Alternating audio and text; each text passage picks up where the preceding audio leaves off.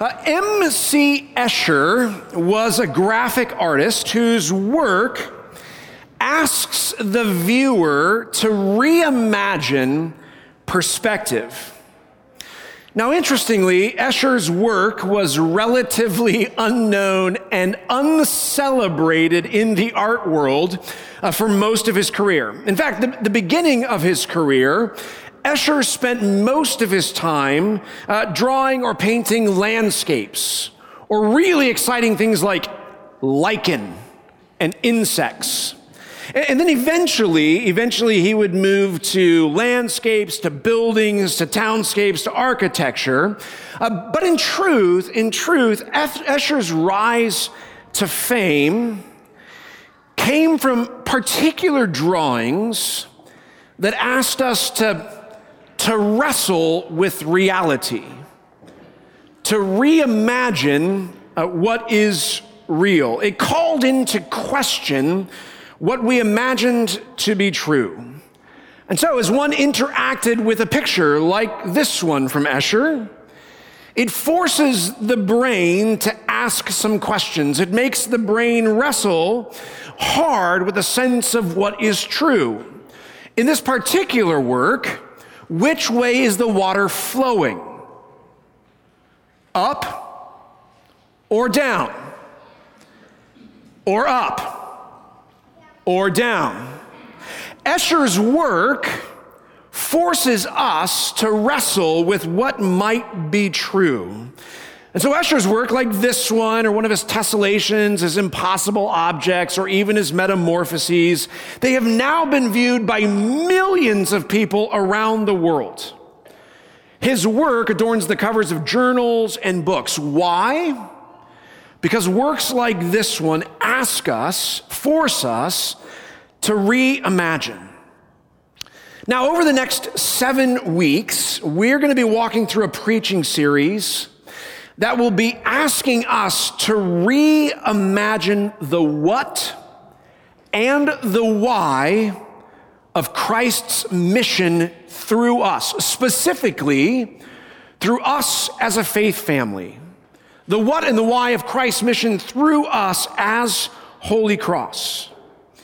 In fact, at the end of this series, we will have a reimagined mission statement, a statement that will carry us into the future. Now, not only that, we'll allow God's word to shape and to form in us the non-negotiables of Christ's mission. Those filters through which we as a family of faith will engage in that mission. And so at the end of this 7-week series, we will have a reimagined mission statement and missional motives that will serve as the foundation for the vision for Holy Cross over the next 5 to 10 years. Now, because this is true, because that's the aim of this particular series, I'm sure this is needless to say, but bear with me just for a second. It's super, super important that you are present for this series. To be present with this family of faith, with sisters and brothers, as we sit under God's word, as we wrestle with the work of his Spirit that is going to shape our future together. But I get it. Life is complicated. Sometimes we get sick and you should stay away if that's true, or sometimes we travel. I understand all those things to be true. And so if that's you, if you can't be present during this series, then please, please, please visit the YouTube channel and watch the sermon. Another thing, these sermons, these next 7 sermons are going to be packed very full of content. It was on Thursday that I asked Pastor Adam to pray for me that we could trim the 1-hour sermon to a 25-minute sermon. So what that means is, because it's going to be so packed full, a couple of things. I believe that you are going to want a Bible kind of full-time with you. And my suggestion is that you bring your own, one that you can highlight, underline, write notes in, and something that you can write notes on. like a journal or a notebook, I don't care. You can even write on your bulletin. That's fine with me too. Just don't write in these Bibles. Write in your own, not these. All right? So make sure to bring a Bible and something to write with. And finally, friends, we are going to have to relearn how to exercise our imagination. Now, for our younger worshipers in the room, this is not going to be all that difficult for you because you are still in a place of using your imagination kind of full time. You're using that beautiful muscle that God gave us to envision a reality that you can't see with your eye. Now, for the rest of us, the older worshipers in this room, you and I are going to have to engage in something that we left many, many years ago. It's really fascinating that kids and youth, right? We sort of applaud the way they can use their imagination. But as we get older, we want to become realists. And we ask people really only to sort of curate their life and paddle in the things of reality, not in fantasy or dreams.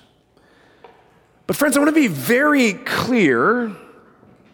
Even if we as older worshipers have sort of fallen to the societal pressure of creating a line of demarcation between reality and dreams, if we pay attention to Jesus in the Gospels, when he tells parables, for example, or when he preaches on the coming kingdom of God, he is asking those who are listening to those stories and those words to use their imagination, to begin to believe in a reality that is beyond what is happening in the present.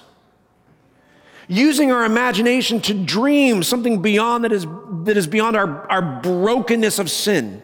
The sin of the world, certainly, but also the sin of our own hearts. In some ways, I think we could say that using your imagination is a spiritual discipline. Friends, it's time for us to sort of re-engage that muscle. Now, in so many ways, I think this is what artists like M.C. Escher actually help us do. They help us reimagine, to help us awaken dreams in us and other realities. But our lives of faith are not shaped by the M.C. Eschers of the world. But our lives of faith are shaped and molded by God's word. And so today we're diving into a picture that is given by the prophet Ezekiel. Now, interestingly, I think prophets are kind of like God's artists. They are asking, many times demanding, that the hearers of their message reimagine reality.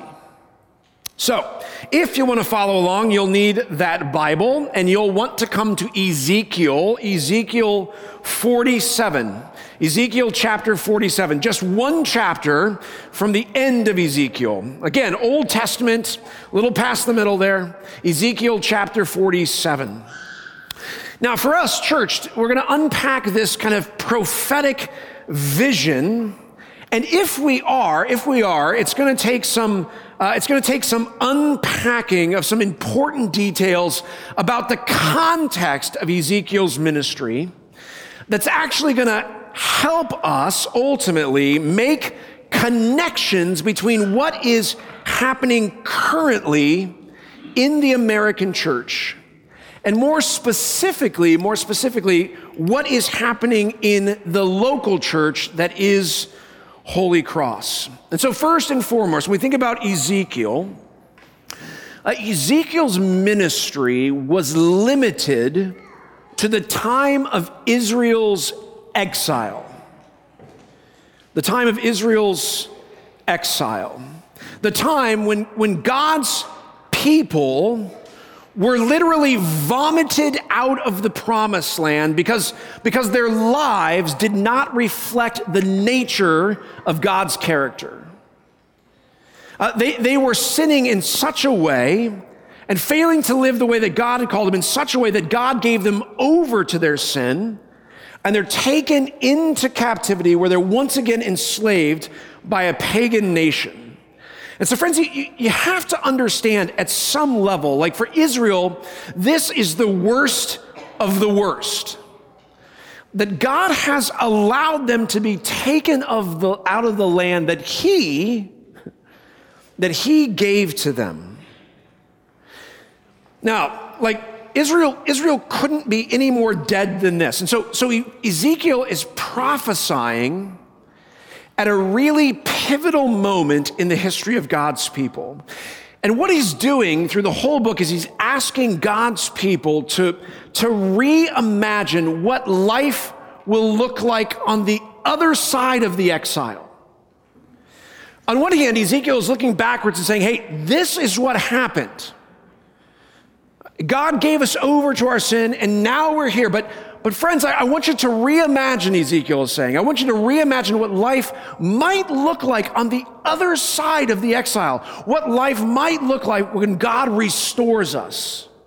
What life might look like when we're back in the promised land.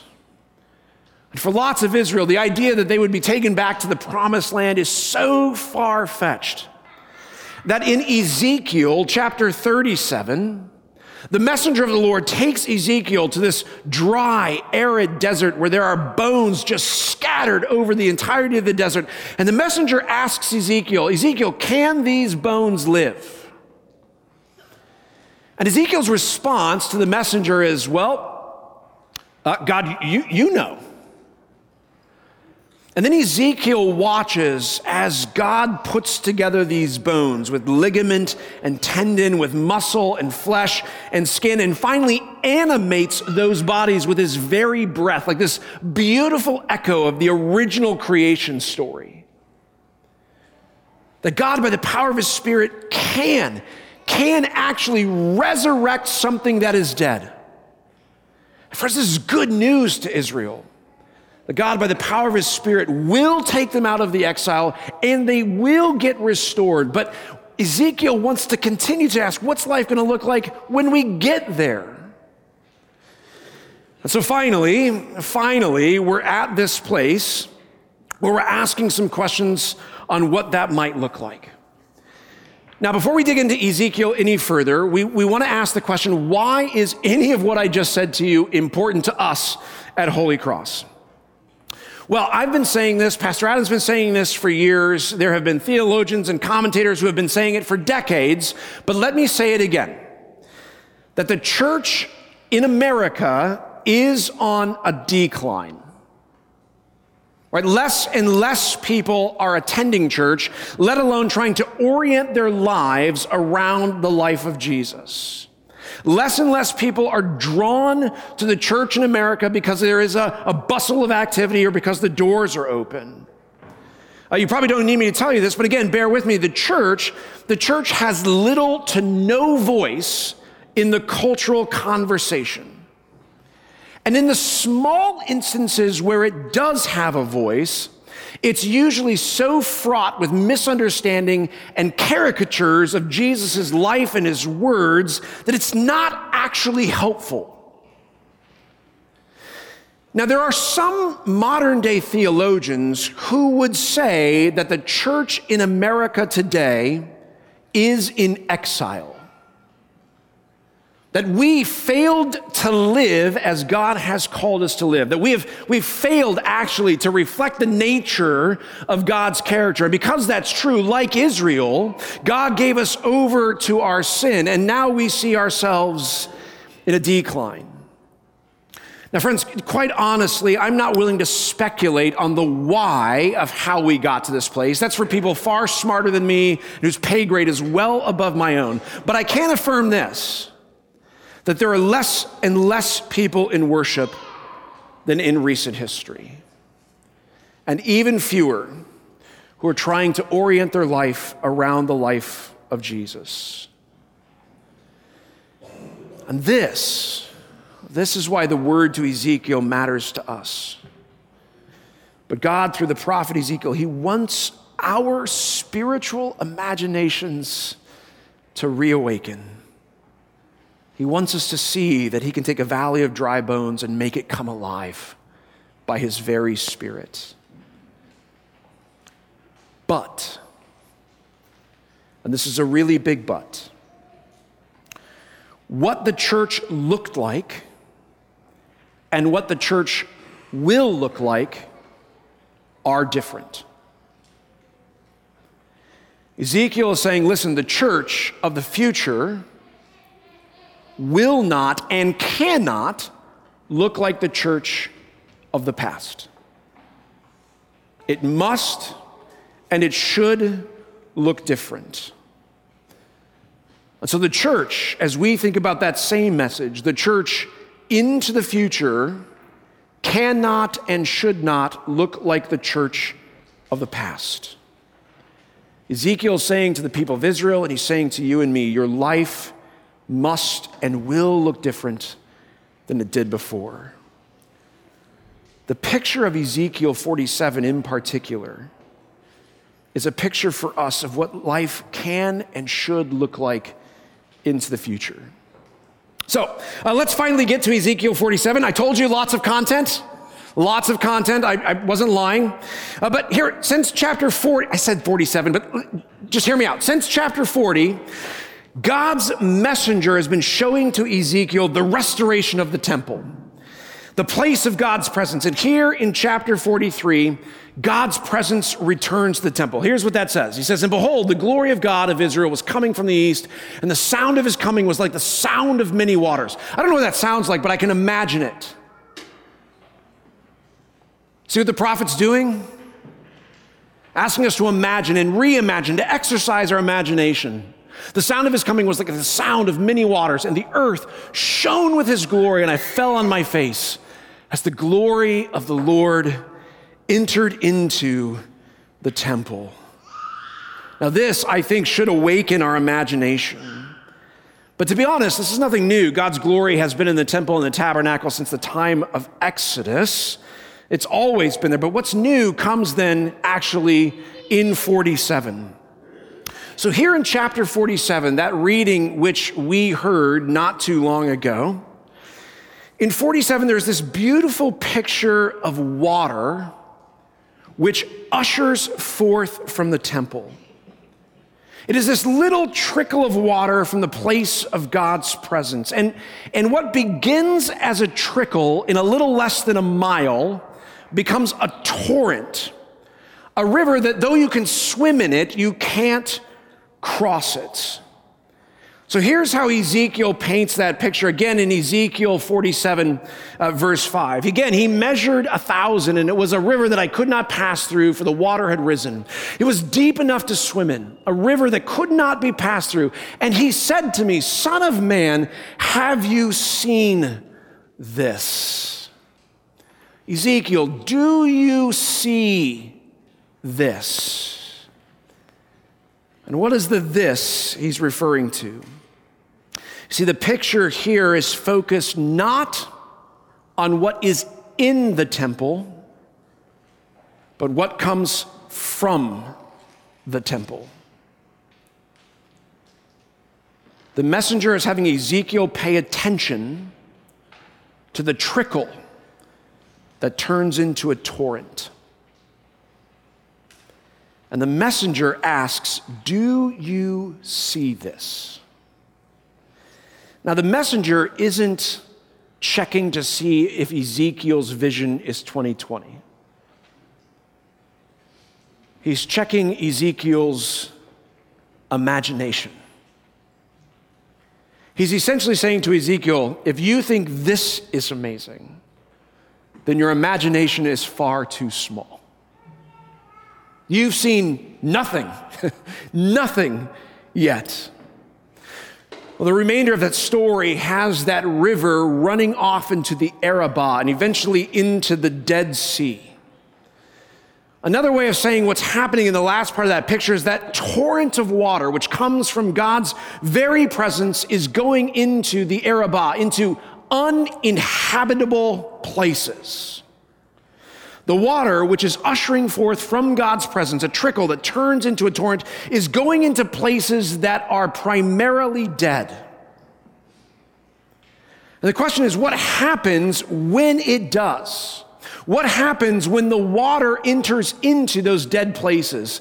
Here it is in verse 8. When the water flows into the sea, the water will become fresh. And wherever the river goes, every living creature that swarms will live. And there will be very many fish, for this water goes there, that the waters of the sea may become fresh, and so that everything will live where the river goes.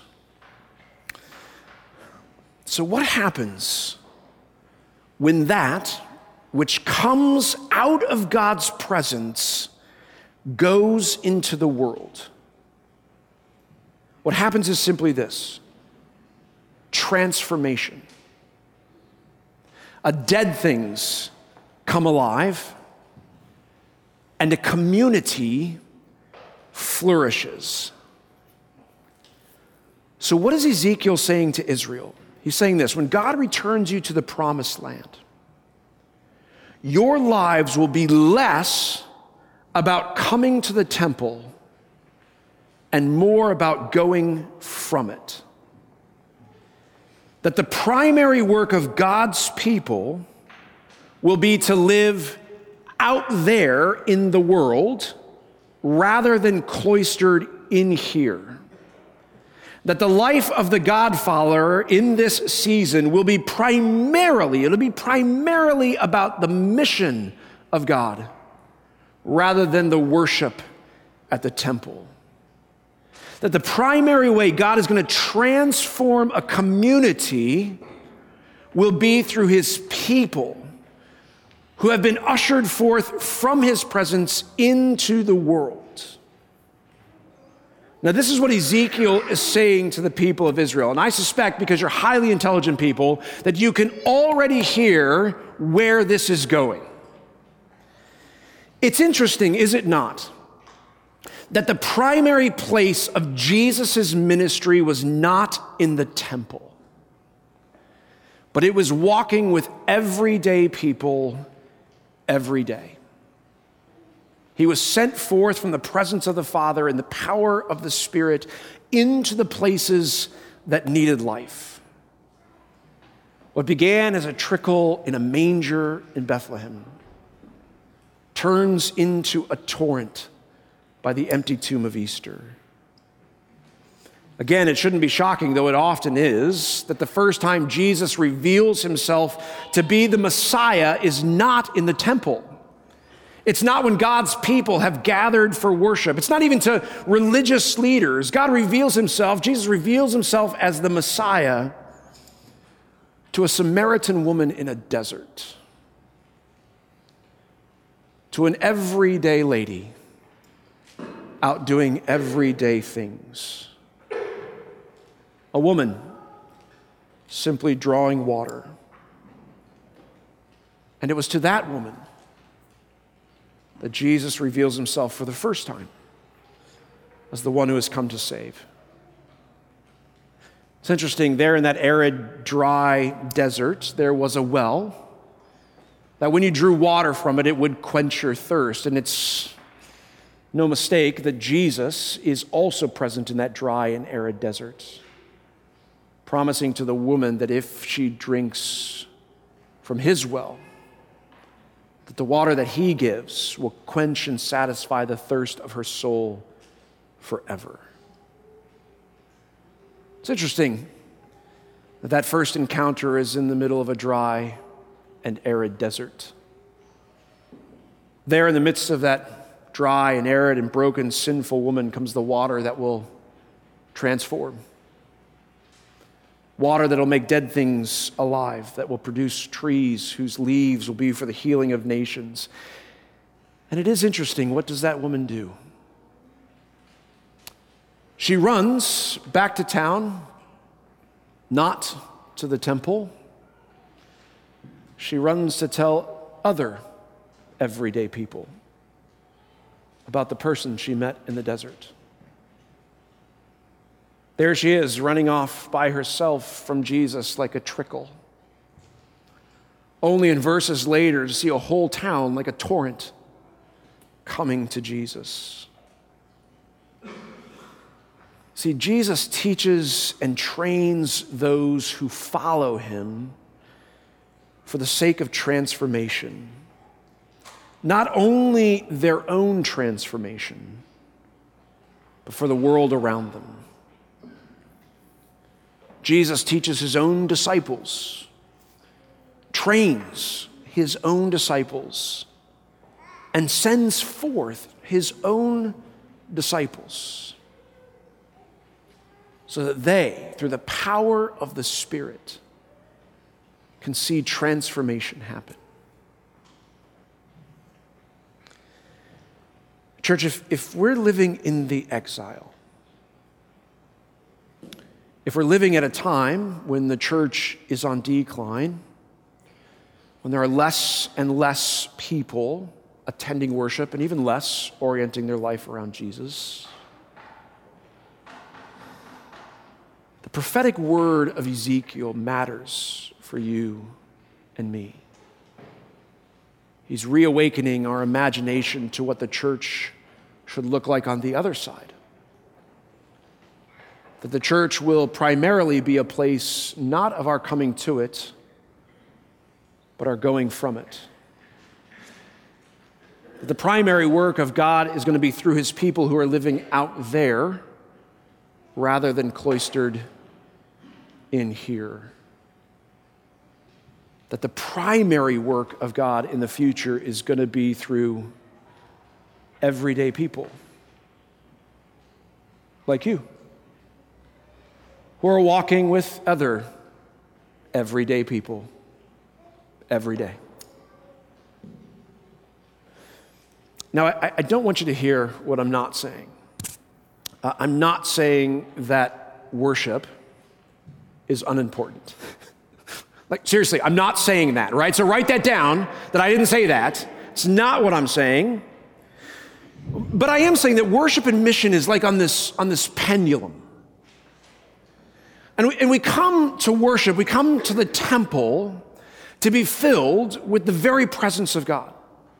It is why we sit under his presence in the word. It is why we come to his table to take bread and wine, his very presence there, so that we can be filled with that presence. But like Ezekiel 47, now having been filled with that presence, you and I are to be a trickle ushering forth from the temple out into the places of the Arabah, uninhabitable places, places that need transformation, into lives who need good news. Friends, as we enter into 7 weeks of trying to wrestle with a reimagination, it begins with this word of Ezekiel. The church of the future must and will look different than the church of the past. But in the work that only God can do in the power of his Spirit, the trickle that ushers forth from this place, from Holy Cross, can by that very power turn into a torrent that will see more and more people come alive to the gospel. It'll see more and more people in the family of faith. That will see more and more people experience the healing that is in the name of Jesus. That more and more people might come to know the good news. We're going to have to exercise our imagination over the course of the next several weeks, over the course of the next several months, over the next 5 to 10 years, and to allow God's Spirit to work in the same way that he worked in Ezekiel 37 and 40 and 43 and finally 47 for the sake of his glory. So I pray that you and I would be encouraged by this word and strengthened by his Spirit so that we might usher forth this day and every day to God's glory. Amen? So may the peace of God, which surpasses all human understanding, may keep our hearts in Christ Jesus today and every day.